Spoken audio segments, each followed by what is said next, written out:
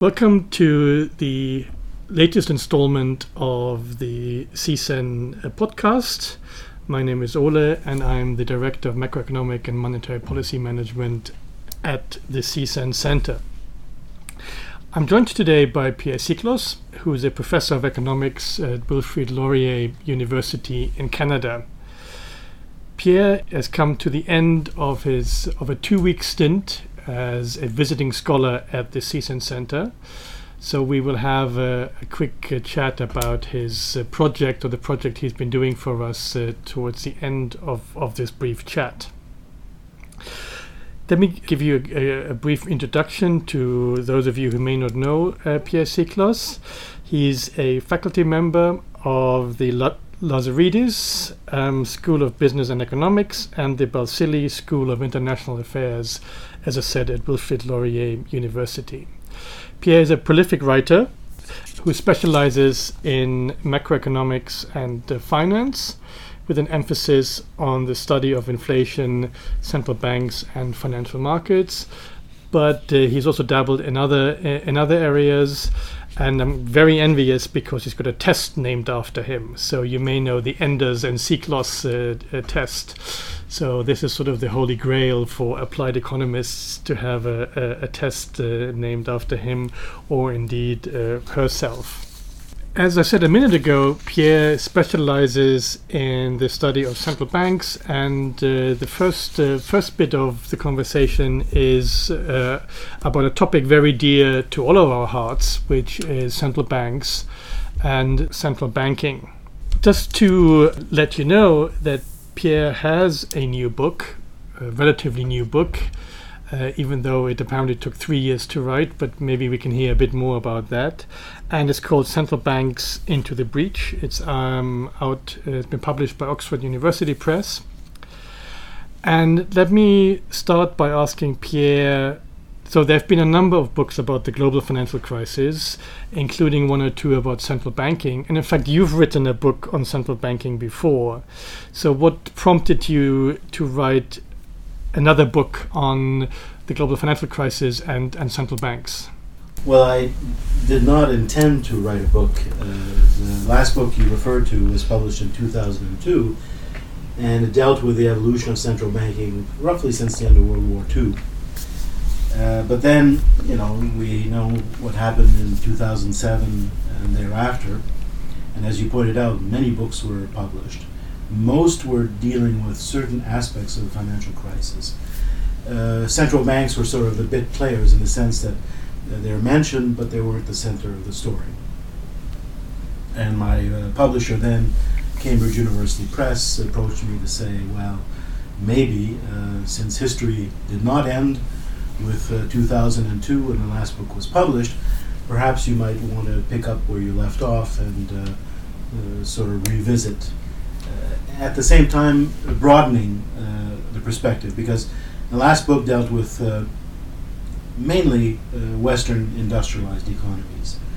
And since that time, of course, emerging markets, notably China, came onto the scene and played an ever bigger role in macroeconomic affairs, and even to some extent in central banking. And so I decided, after some thinking, that maybe it's not such a bad idea. And part of the reason it took so long to write is because things kept changing. And so I wasn't sure when to end it, because it never seemed to end. I thought to myself, well, maybe when central banks exit unconventional monetary policies or zero lower bound, that would be a time to stop, but that's happening very, very slowly, the US being the notable exception. But so eventually I decided, well, it has to end, and so late last year, the book was finally published. Now, can you give us just a quick summary of those sort of the main messages of the book? I would say that the tendency was for articles and books of this kind to be highly critical of central banks. And while some of that was deserved, I thought maybe a more balanced view would be appropriate. Central banks did make mistakes. They, whether it was things that were not directly responsible for, that influenced the financial system, and then spilled over into monetary system. Nevertheless, I think it is fair to say that once central banks recognized the scope of the problem and the scale of the problem, some responded very quickly, notably the US Federal Reserve. Others took longer, like the European Central Bank.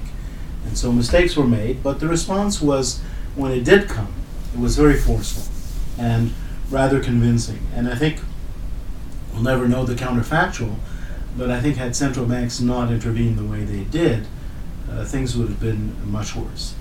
Having said that, of course, mistakes, as I said, were made. And notably, what I found interesting is that for all the talk about all the mistakes that central banks made, you look at, on a global scale, the power of central banks actually increased after the crisis, which seems ironic given that so much of the blame was laid at their feet. So I thought that was an interesting element of the story that needed to be broadened out, and questions need to be asked whether the expansion of the scale of central bank involvement in the economy is appropriate. But there's a third irony, which is that when you look at the history of central banking, many important central banks were created to deal with financial stability problems. And that went into the background. It was price stability, and then all of a sudden financial stability comes into the picture. But even now, as we speak, even after the book has been published, we're still not clear about what financial stability means. It means different things to different central banks. And so that's still only a partially written aspect of the story. Yes, I will certainly return, or I'd like to return to this question of the power and responsibilities of central banks a little bit later on. Now, my own thinking about central banks is a bit paradoxical in the sense that, on the one hand, I'd like to think that they did save the world, but once the crisis hit, as you said, mistakes were made, and certainly they did play a role in either not being able to prevent it or even foreseeing or sort of contemplating the crisis. And in particular, in your book, you talk about 2 mistakes and 1 triumph. And I was wondering whether you could elaborate on that a little bit. Certainly. I think the mistake that was made was, the 2 mistakes they're related to each other, but one is to convince themselves and perhaps the public that the focus on price stability was enough, and that the central bank as an institution that's narrowly concerned with inflation control would be sufficient. And there was this sort of unwritten message that price stability might contribute to financial stability. It was always a mixed message, because I think central bankers, at least the ones who had some knowledge of history, and certainly there were some, such as Ben Bernanke, understood that the link between the two was not always very clear. There was also, I think, the mistake that all you needed was sufficient amount of transparency, convincing the public that central banks followed a rule-like process in deciding the stance of policy, and that was enough. That was enough communication. And it's clear that that's not enough. One of the problems where central banks got into was in having a great deal of difficulty, and I still think they do, communicating the outlook.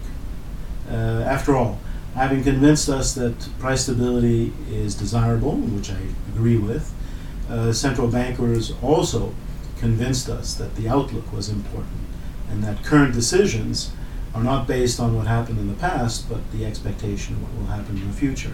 And there, the communication was less clear.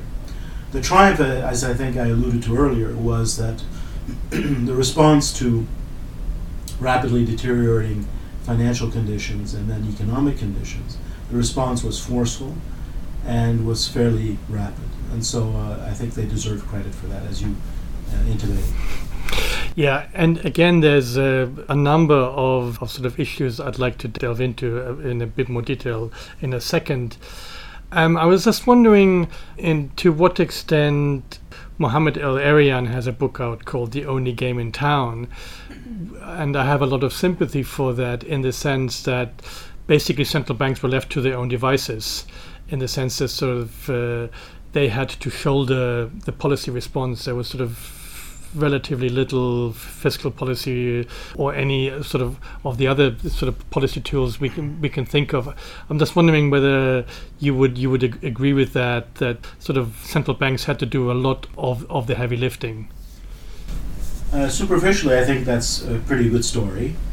Central banks did do a lot of the heavy lifting because they could respond very quickly, whereas politicians and parliaments tend to debate and take their time. While the house is burning, it's a little bit too late.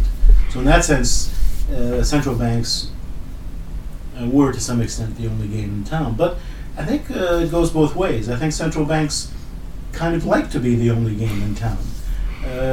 They on more than one occasion would convince the public, or try to convince politicians and the public, that monetary policy could do a lot of the job.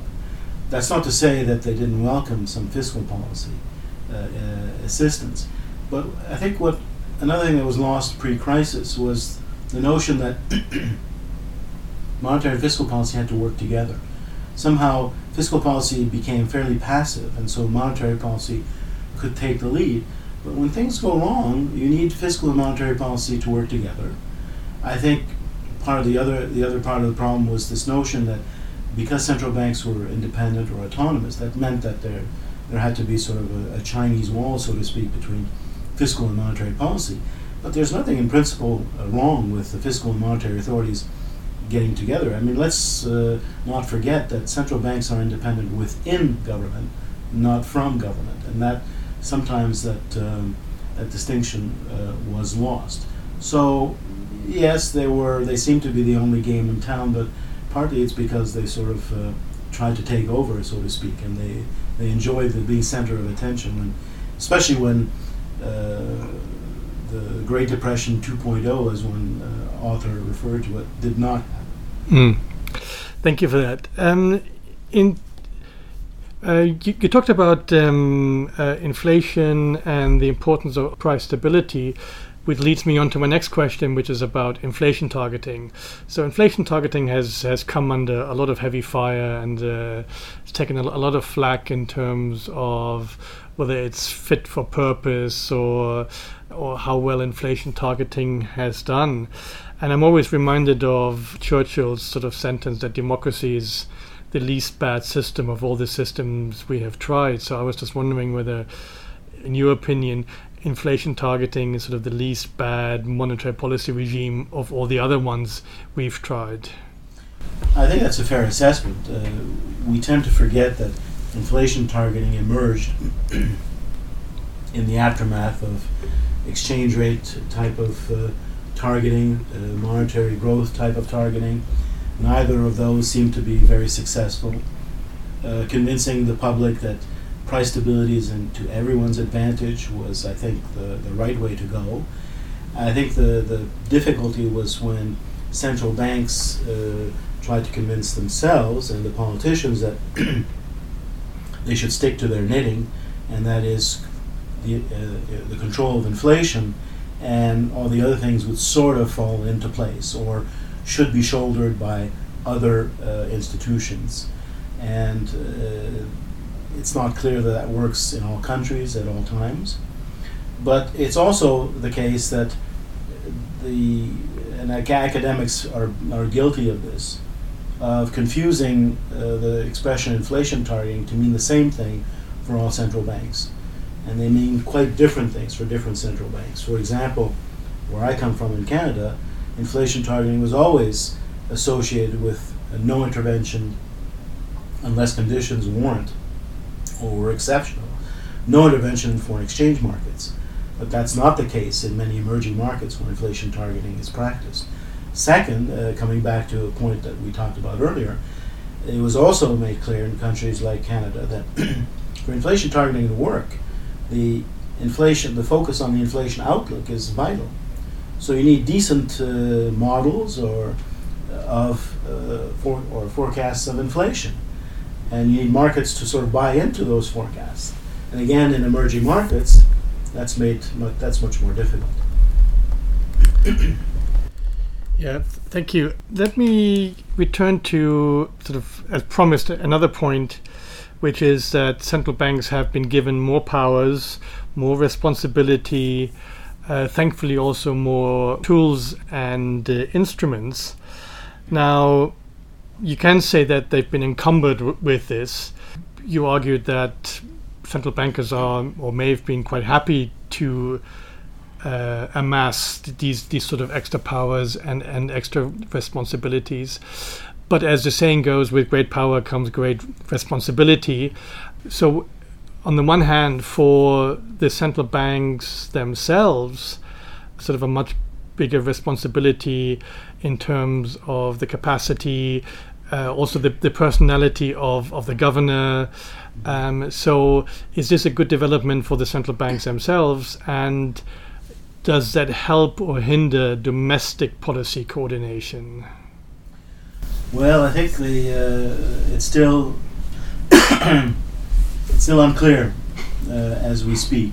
What I would say, however, is that the trap that central bankers got themselves into by being modestly successful in avoiding a Great Depression and in helping fuel the recovery, so I think they do deserve credit for that, is that now the very notion that there have to be so-called structural reforms, another expression which is not very clear, but having to do with the rules and regulations and labor markets, trade, etc., that the pressure that central bankers are trying to apply to politicians to do the rest of the job, to make it easier for them to return to monetary policy as it used to be, that's not going so well.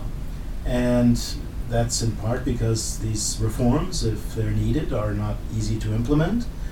Politicians will disagree about the need for them.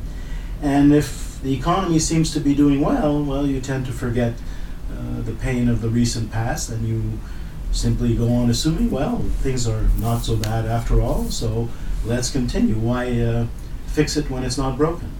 And that's the danger. Let me follow up on that in the sense, I remember, and I may not get the full facts right, but in my previous job at the Bank of England, if I remember correctly, we did have a conference on the Great Moderation pretty much on the day that Lehman Brothers happened. So the point I'm trying to make is, I guess, some sort of the hubris of central bankers.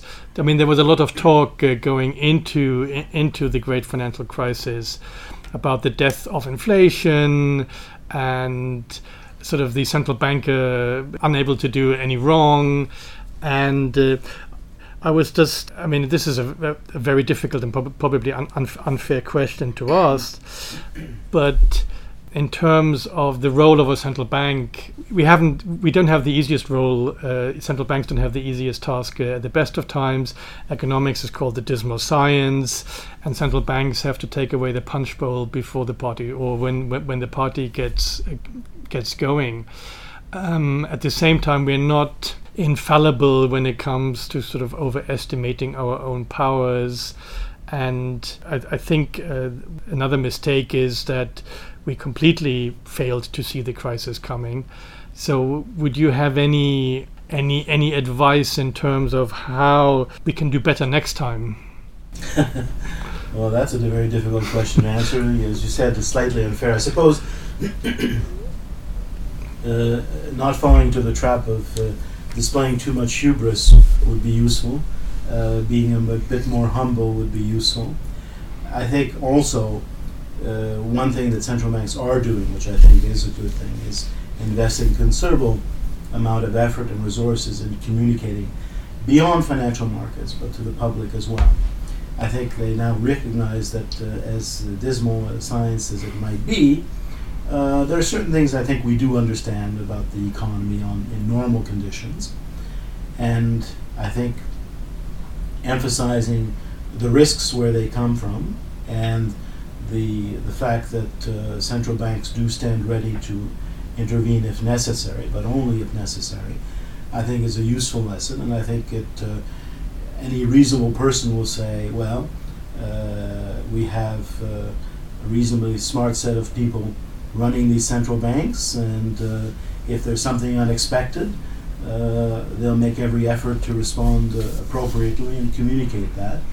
And I think at this stage that's all you can ask for. And I suppose the other thing is they should ask is for a little bit more support and coordination with the fiscal authorities when things do go wrong. Not wait until they have gone wrong, but try to involve the fiscal authorities as quickly as possible, because that's typically what you need. You need both. I mean, certainly I remember the UK case where the Bank of England had the lowest interest rates for 320 odd years, trying to boost the economy, and the government at the same time was running a policy of austerity, i.e. a very tight fiscal policy, i.e. doing the exact opposite. So I have a lot of sympathy for that. Let me return to this point about communication. And a small number or a handful of central bank, in order to enhance clarity and transparency, are actually publishing their own interest rate forecast. It's mainly the Scandinavian countries and one or two banks in Central and Eastern Europe. Is that something you are happy with? Do you think the public is able to understand the sort of conditional nature of an interest rate forecast? I used to be a very strong supporter of the release of interest rate forecasts because thinking about the Canadian situation when forward guidance, which is I think what you're referring to, was introduced, I thought it was done fairly successfully, but without the release of an interest rate path that was expected, conditional on certain events. I still think it's not a bad idea, but I'm less convinced that it's as useful as even myself I thought would have been the case earlier. Part of the problem is that an interest rate is made up of more than one factor. It's made up of a real factor, which is supposedly dictated in part by the overall productivity of the economy. We now think that there are demographic factors that come into play, which we don't quite yet understand. And then there's the outlook for inflation over different horizons. And we talk about interest rates as if there's just one interest rate, but there are interest rates for next week, for next month, for 5 years, for 10 years.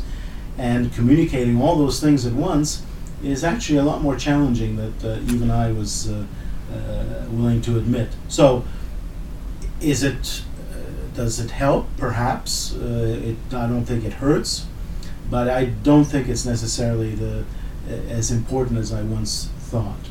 I think communicating the inflation outlook and the outlook for the aggregate economy is probably more important than communicating potential future paths for the interest rate. This leads us nicely to the next topic I was going to chat to you about, which is, I know it's a topic close to your heart, and it's a topic close to my heart as well, which is modeling and forecasting. So in particular, forecasting the economy. And I know that you have some views about forecasting at central banks in terms of sort of do's and don'ts and setups, and some ideas in particular in terms of comparing economic forecasting with the weather forecasting. I don't know whether you can tell us a little bit about that.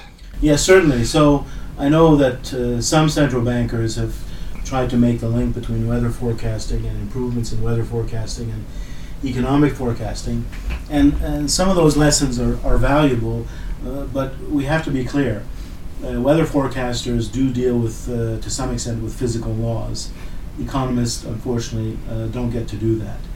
But what is especially valuable, though, in the developments in weather forecasting is to abandon the notion that there's a single path or a single model that will help us understand, potential outcomes. And so much of the effort has been made, thanks to developments in computing power, to develop different paths. And the best example, and I think everyone would understand this, is when there's an announcement that there's a cyclone or a typhoon in this part of the world, hurricanes in the part of the world I live in. Now weather forecasters are very careful not to just show one line, but to show a series of lines and to emphasize that there are risks, that there's a strong expectation that there will be one path, but that path can change. And I think that aspect is very useful and can be translated into economics. It requires a lot more effort because it means you're no longer dealing with a model which you're subjecting to different manipulation, but you're dealing with a family of models, each of which have different predictions, and you're trying to make sense of which one applies under which circumstance. And it seems to me that's reasonable because circumstances do change.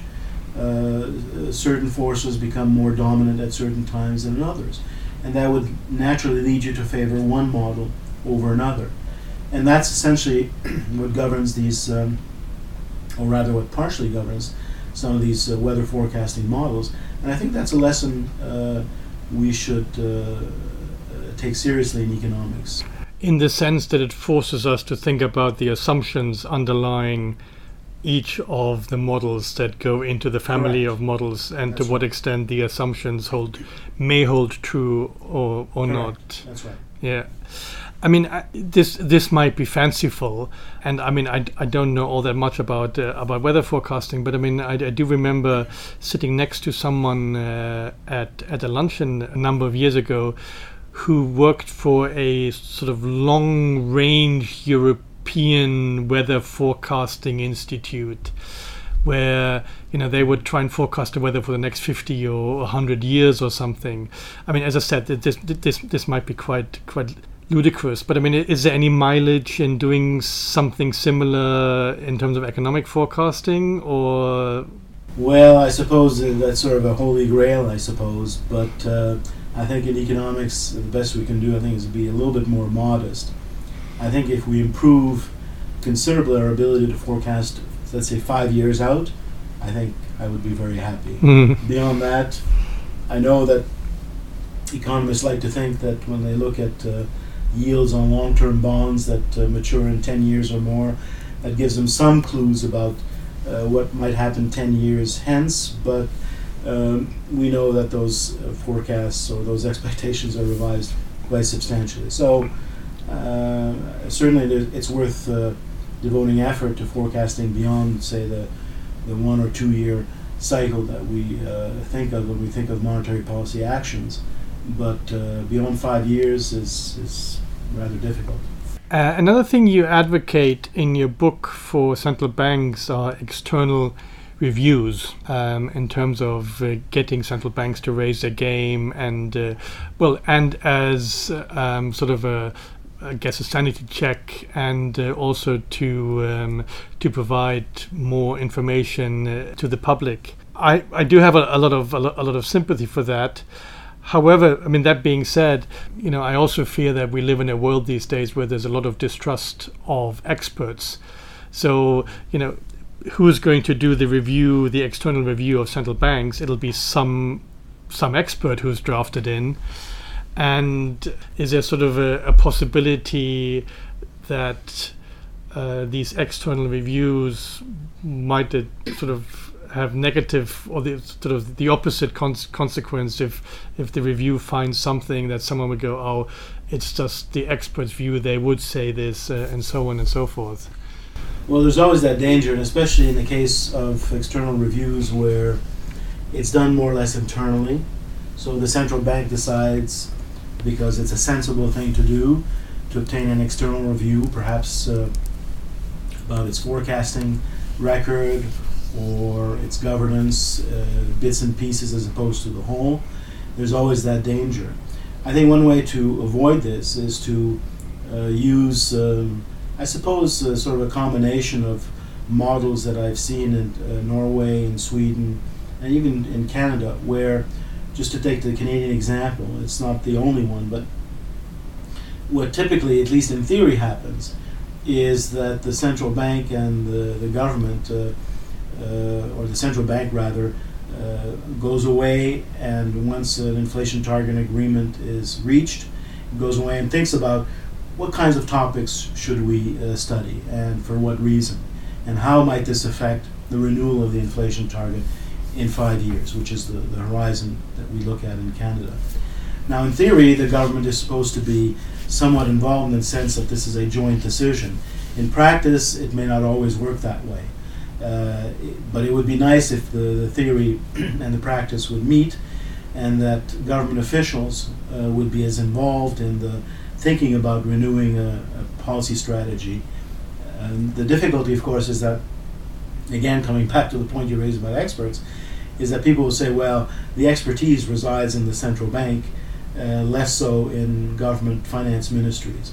And so one way around this problem, I suppose, is to beef up the research and analytic capacity of finance ministries, so that in fact they're not just, it's not the case where the central bank is just talking to the finance ministry and says, well, this is what we think, and then they rubber stamp it, so to speak, but that there's a genuine conversation between the two, because after all, the officials who work in the finance ministries are ultimately responsible to their ministers, who are political, that's a political position, and then this way there's a shared responsibility, which is what you would think is ideal.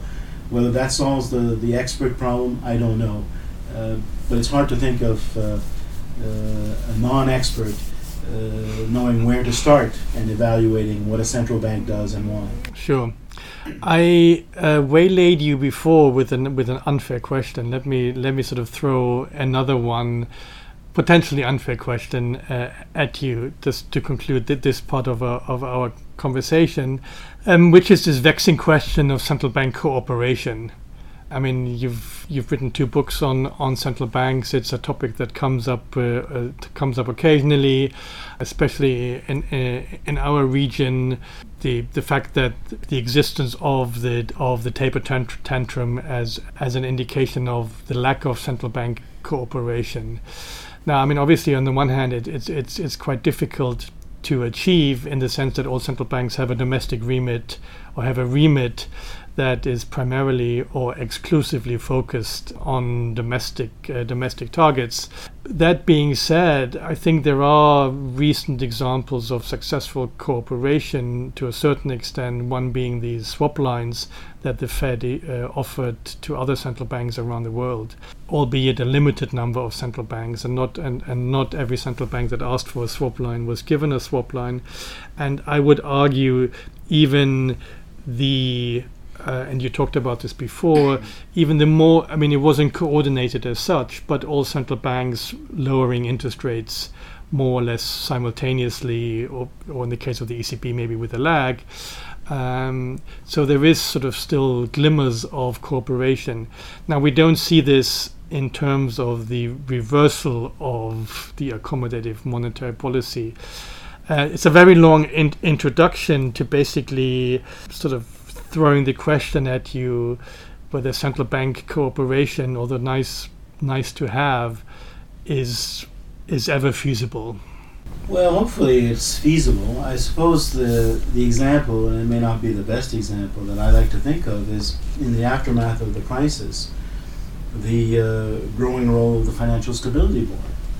And they have devised, or are trying to devise and continue to devise, rules of conduct in the financial sector.